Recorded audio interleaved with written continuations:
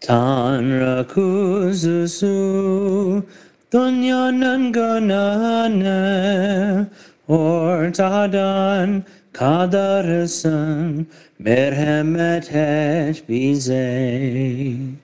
Tanrı kuzusu dünyanın gönlüne ortadan kaldırırsın, merhamet et bize.